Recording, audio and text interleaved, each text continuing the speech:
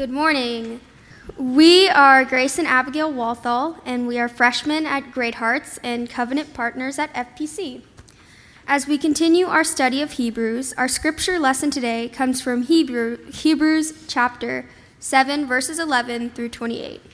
Please follow along in your Bible or up on screens as we read the passage aloud. Now, if perfection had been attainable through the Levitical priesthood, for under it the people received the law, what further need would there have been for another priest to arise after the order of Melchizedek, rather than one named after the one of Aaron? For when there is a change in the priesthood, there is necessarily a change in the law as well.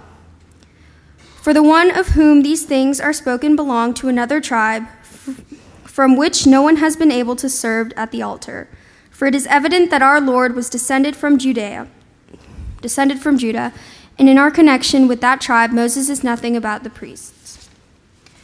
This becomes even more evident when another priest arises in the likeness of Melchizedek, who has become a priest not on the basis of legal requirement concerning bodily descent, but by the power of an indestructible life.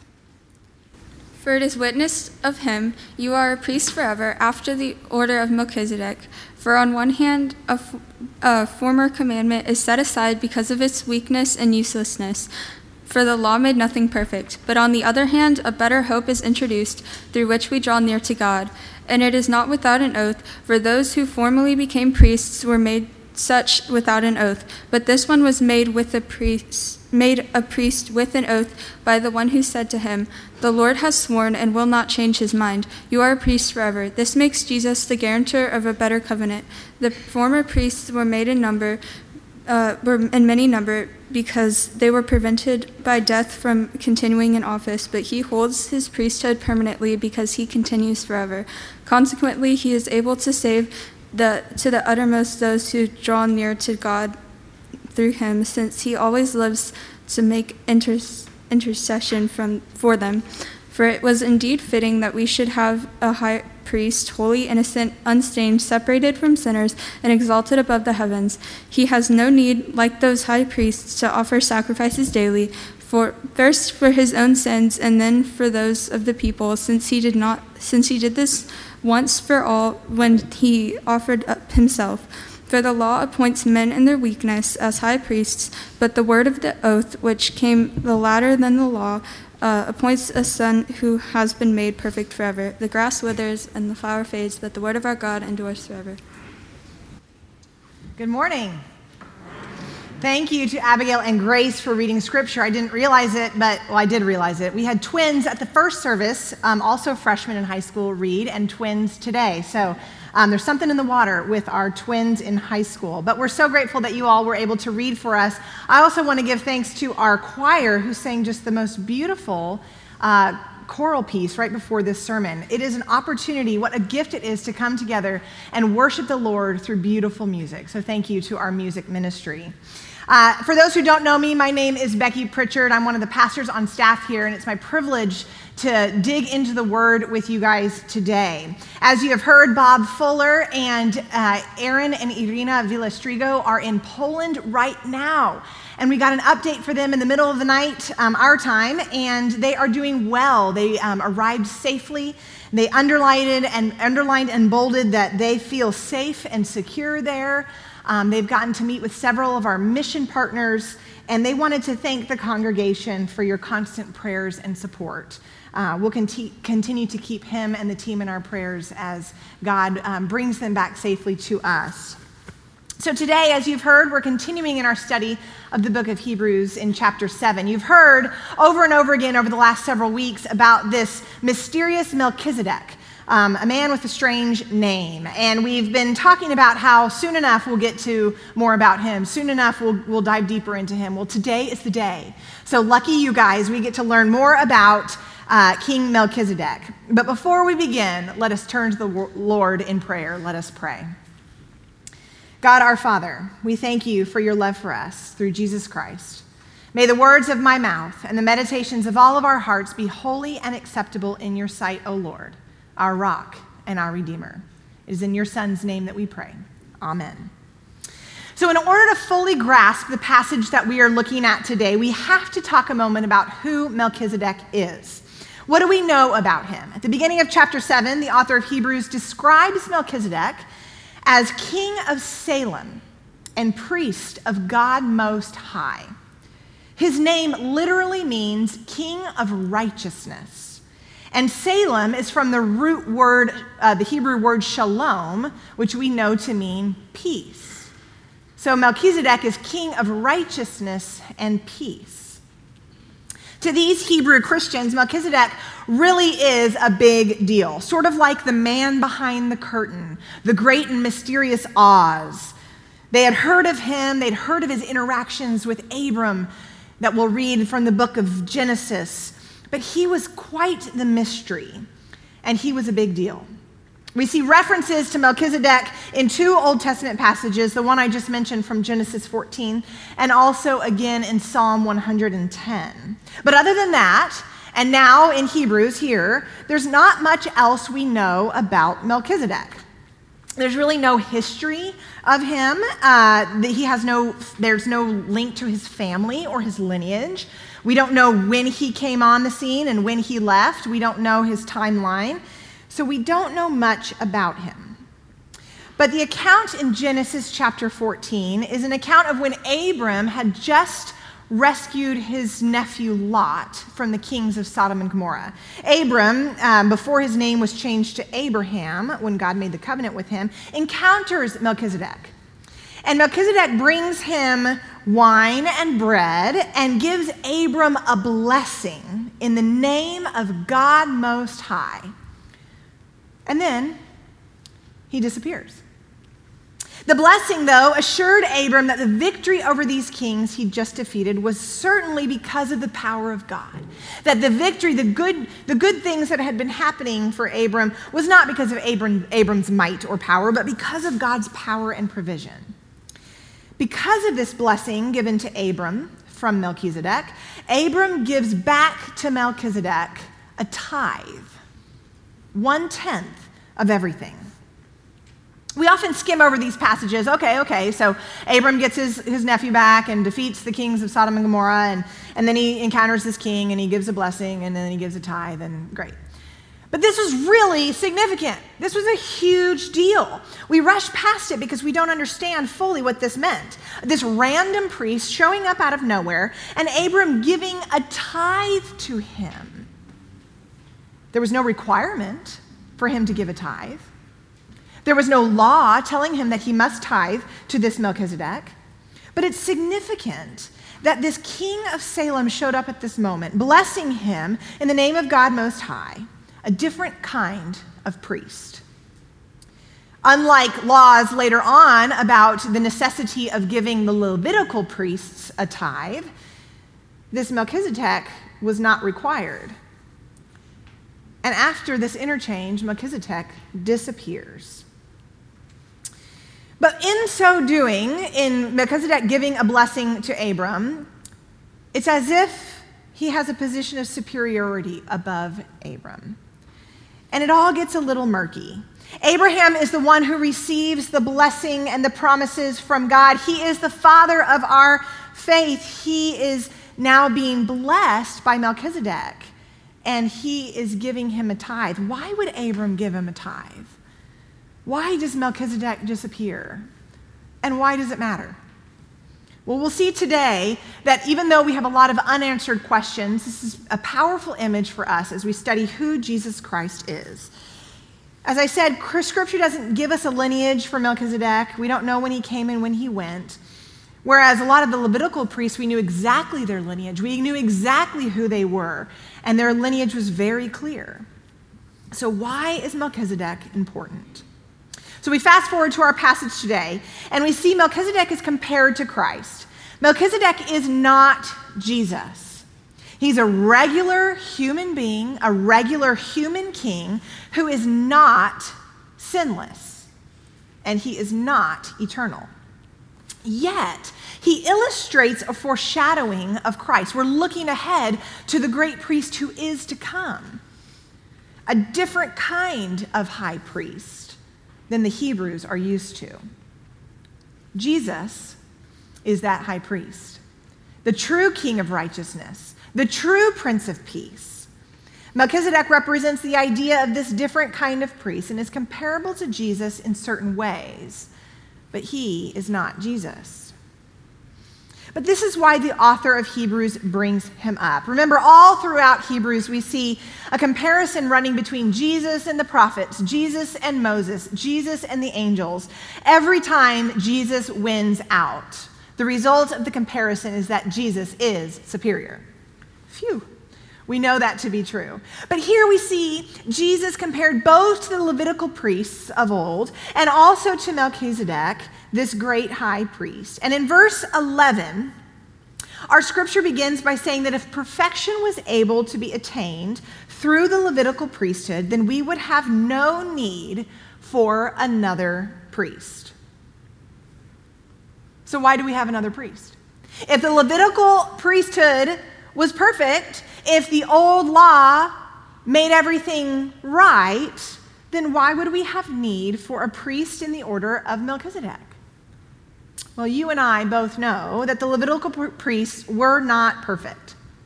They were sinful people like you and me, and they had to offer sacrifices for their own sins in addition to offering sacrifices for the sins of the people. Sacrifice after sacrifice after sacrifice because of their sinfulness and ours. They also did not live forever. They died, and what happens when a priest dies? Their priesthood ends. It is no longer. It does not continue, passed on to the next priest in line. They were not eternal. Perfection could not be attained through the priests or through the old law. See, the people of Israel were constantly breaking the old law. They were sinful and broken. They were distracted and selfish. Does this sound familiar to anyone? We are too. God put in place this old law given in this system, and people failed the system. But these people had built their lives on this old system. The old law, the old priests, but it could not bring them salvation from their sins. So there was a need for a new kind of priest, something different, someone totally different. But let's not forget, the deal with the old law is that you could not be a priest, you could not serve at the altar unless you were a Levite. You had to be born in the lineage of Levi. So the author of Hebrews says in verse 12 that if this priest is going to be someone new, someone not from the line of Aaron or Levi, then the law would therefore have to change. It's like a domino effect. If you've read the book, If You Give a Mouse a Cookie, if you'll remember, if you give a mouse a cookie, he's probably going to want a glass of milk. And if you give him the glass of milk, then he's probably going to ask for a straw. One thing leads to another, leads to another.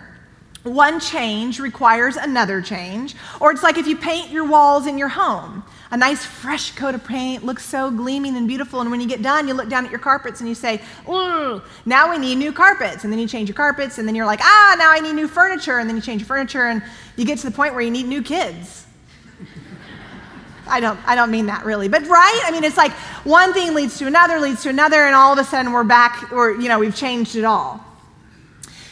This is a new priest. If there's going to be a new priest from a different line, and it goes against the law, then the law is going to have to change. The law no longer fits with who the high priest, this new high priest is. So this kind of thing is really difficult for me. So those of you who know me well know that I am a big-time rule follower. I love rules. It tells me exactly what I need to do. I love that things are black and white. It shows me, yes or no, I have to do this or that. It's very easy to follow, and I know how to gain success by following rules. This is very challenging for me because we can't, in my opinion, just change the rules, right? If the rules are set in place and there was a reason to put them in place, and we must follow them. I don't give a lot of flexibility when it comes to these rules just changing. Rules are fun, right? Some of us like to bend rules more or break them, but I value rules. Why do we have them in the first place? It must be a very, very, very good reason for us to change the law. What is the purpose here? In this case, there was a very, very, very good reason. Since the old way clearly did not work, a change needed to happen.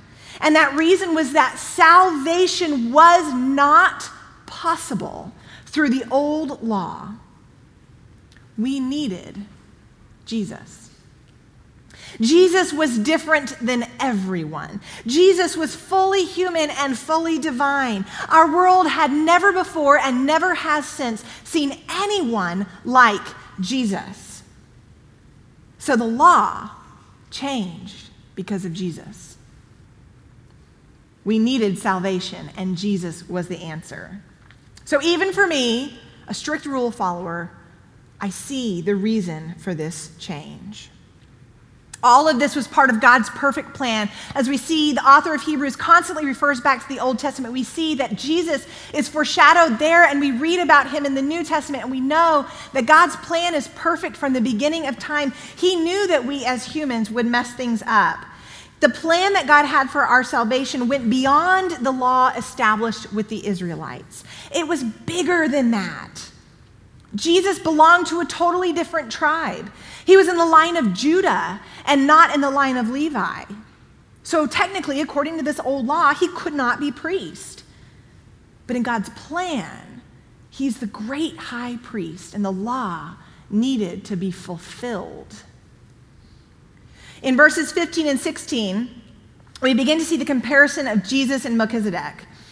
That if the great high priest will be from another tribe, the tribe of Judah, and that priest comes not on the basis of a regulation as to his ancestry, but on the basis of the power of an indestructible life, we see a high priest who will be the one who cannot die. A high priest who will live forever. A high priest who is eternal. This is new. The author compares Jesus to Melchizedek in this way, not because Melchizedek is eternal, but in the Torah, as the Hebrew Christians knew it, they knew that Melchizedek, his lineage was not there, his lifespan was not there, so maybe they thought, maybe he is eternal. Maybe he's more like Jesus in that way. We know that he wasn't, that was just left out of the scripture. But Jesus is the only eternal, fully human, and fully divine person. But we see in the illustration of Melchizedek this sort of comparison, this looking ahead to a different kind of priest, this looking ahead to a priest that was not a Levite, this looking ahead to a new line, someone who would be superior to Abraham, someone who would live forever. Verse 17 goes on to quote Psalm 110, verse 4, "You are a priest forever after the order of Melchizedek," again foreshadowing the coming of this new priest, King Jesus. This Davidic king is to be after the order of Melchizedek, a different kind of priest and king, one who will last forever. Sworn by an oath by the Lord, guaranteed by Jesus. And the Lord promised not to change his mind. This is the king, this is the priest for you, once and for all.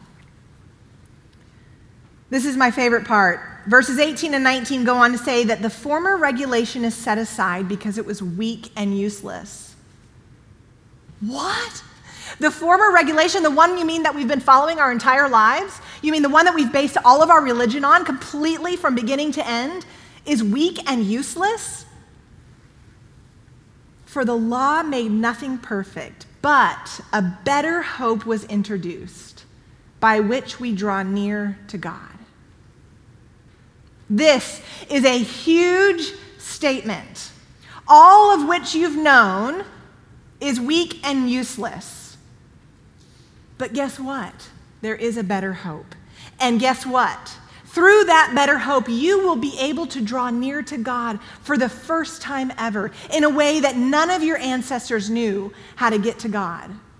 Because before, you had to work through a priest to get to God. Now, with this new high priest, you have direct access to intimate relationship with the Lord. The old is weak and useless. But they're not just out of luck. It's not like, oh, the old is weak and useless, so sorry, good luck with the rest of your lives. There is something else instead. This better hope is introduced. The old way couldn't make anything perfect, but the new way offers this better hope. What is that saying? That if you're going to criticize something, you need to offer an alternative? Well, there's an alternative right here, and a better one that will be so much longer lasting than the way that they had been living their lives before. This is good news, that through Christ we have a better hope. Through this new high priest, we can all draw near to God. Not just the priests, but all of us. This is what people for generations had longed for, to be near to God.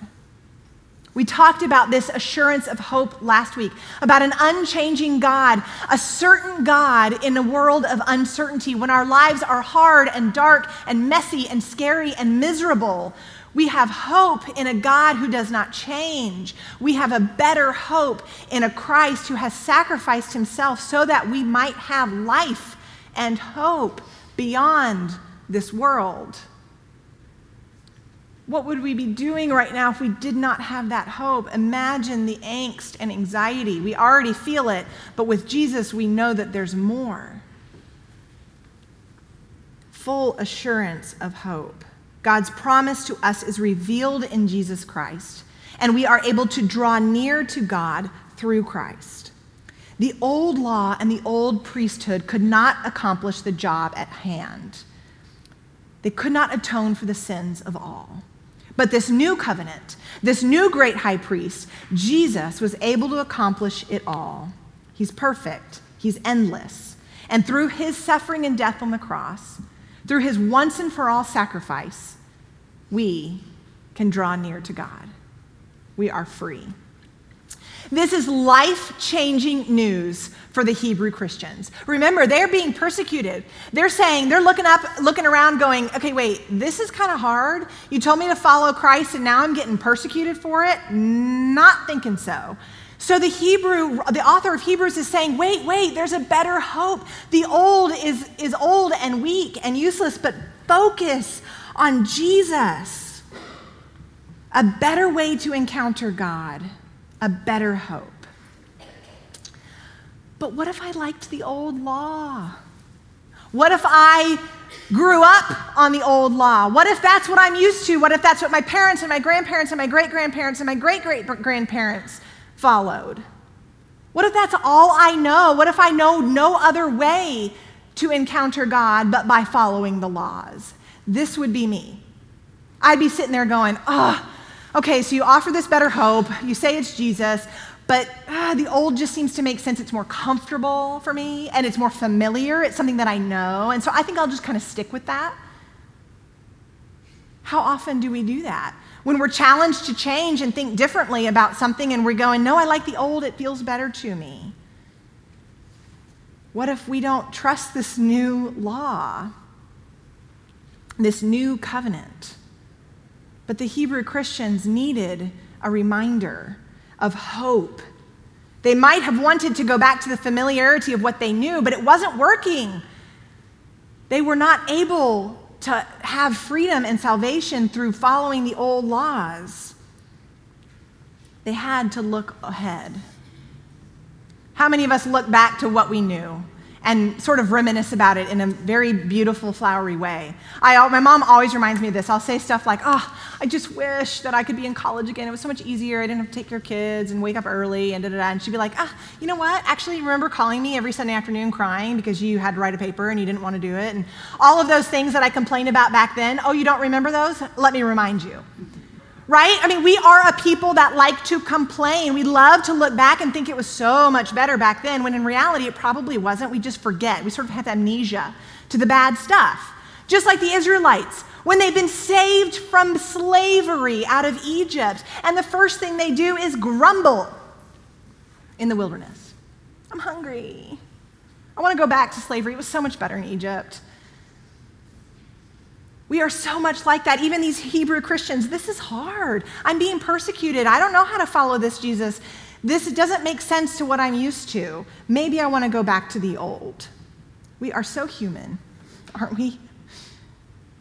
Being offered a better hope, a better way to live, a freedom in Jesus Christ. A freedom by this new high priest. So, if this law was given to Moses by God for his people, is it useless? I mean, is it totally done? Well, we must remember that it was not purposeless. And Paul says in Galatians 3 that the whole world is a prisoner of sin. The law is not opposed to the promises of God, but was put there to lead us to Christ. All part of God's plan. The law is not null and void. It's not totally gone forever and not unnecessary. Jesus came not to overthrow the law, but to fulfill the law. Now that Christ has come, we experience God's promise in a new way, a way full of grace and forgiveness. Jesus intercedes for us on our behalf, as Harvey read earlier, as you all read in the confession today. Jesus intercedes on our behalf as our great high priest so that we are saved from death. Jesus sacrificed himself one time so that we might have life forever. So the author of Hebrews goes on to explain sort of the differences between Jesus as high priest and the old Levitical priests. Unlike those other priests, when they die, their priesthood is over. But we know Jesus is not dead. Jesus lives. On Easter, in just a few short weeks, we celebrate the resurrection, that Jesus did not stay dead. And as Easter people, we get to celebrate that every single day. We worship a God who lives forever. And in verse 25, the author of Hebrews says he's able to save completely those who come to God through him, because he always lives to intercede for them. Jesus' life on earth, his death on the cross, and his resurrection from the grave saves us from our sins. He is our intercessor. He petitions God on our behalf. He takes the blame of our sins so that we might be forgiven. And through his work, we're not only saved once, we are continually saved, made holy through the power of the Holy Spirit. Verse 26 says that he is the one who is holy, blameless, pure, set apart from sinners, exalted above the heavens. He is not like us. He is not full of sin. He is a perfect human whose death paid the penalty for our sin. He doesn't have to sacrifice day after day after day, just the one time. Jesus Christ is not weak. Jesus Christ is not useless. Jesus Christ came to fulfill the law, and God's Son will live forever and ever. Friends, what a gift we have in Jesus. Truly the perfect high priest, one that will reign forever, that will intercede on our behalf, who sacrificed himself for us so that we might draw near to God. Do you want to draw near to God? Oh, I know I do. And Jesus gives us that opportunity by forgiving us of our sins, by allowing us to draw near to the God who made us, who redeemed us, who sustains us, the God who knows us better than anybody in this world, the God who loves us more than we could ever be loved by a human being. God knows you. God knows your future. God has sent Jesus for you. Do you want to draw near to God? Jesus makes that possible. God's promises are real and true, and we can trust in him. Let us pray. Heavenly Father, we thank you for your Son, Jesus, for the work that he did on the cross. We thank you for your word of Scripture that reminds us of your goodness, of your plan, that you had a better hope ready for us despite our sin. We thank you that you walk with us as we learn and grow, that you challenge us daily, that you nourish us with your Spirit, and that you remind us that you're calling. You're calling us to draw near to you, and you've provided a way for us to do that through Jesus Christ. Let us continue to glorify him. It is in his name that we pray. Amen.